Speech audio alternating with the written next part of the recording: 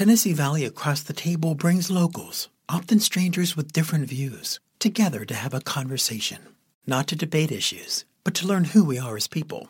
I'm Will Davis, and this series is inspired by StoryCorps and produced and edited by my honors students at the University of Tennessee at Chattanooga. This episode is by Kristina Thompson. Here's Meghan Phillips and Michael Crosa speaking about self-growth and redefining masculinity.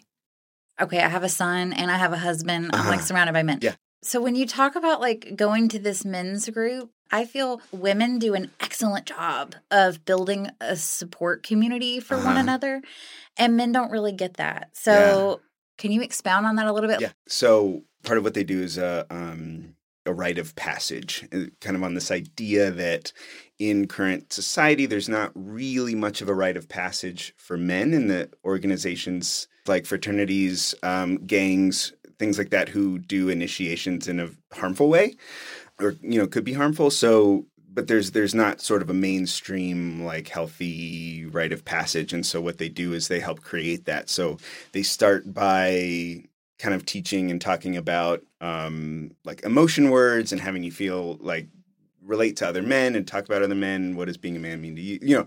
All of these kinds of things, they go over it. And then the kind of rite of passage is about confronting something within yourself that's preventing you from showing up however you want to feel, right? So maybe that's a trauma, maybe that's a whatever, maybe that's a certain belief you have or something like that, right? One of the biggest takeaways was just the sentence, I matter. And that's not like some card that they gave me. I just realized I wasn't letting myself matter.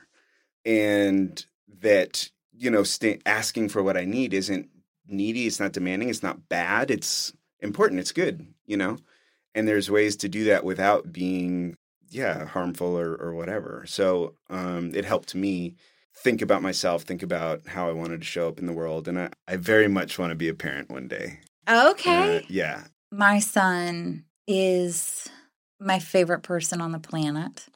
Love that.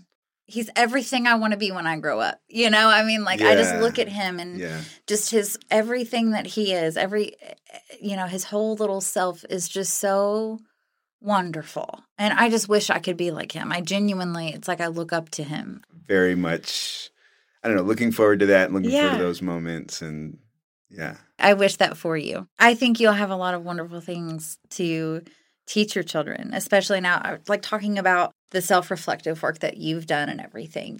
You can begin their lives with that foundation. I'm serious. How transformative is that to not have to wait till you're an adult? Yeah. To start there. That was Meghan Phillips and Michael Crosa, and I'm Kristina Thompson, an honors student studying political science at the University of Tennessee at Chattanooga. I produced this piece with help from my classmates and Will Davis at the UTC Pod Lab.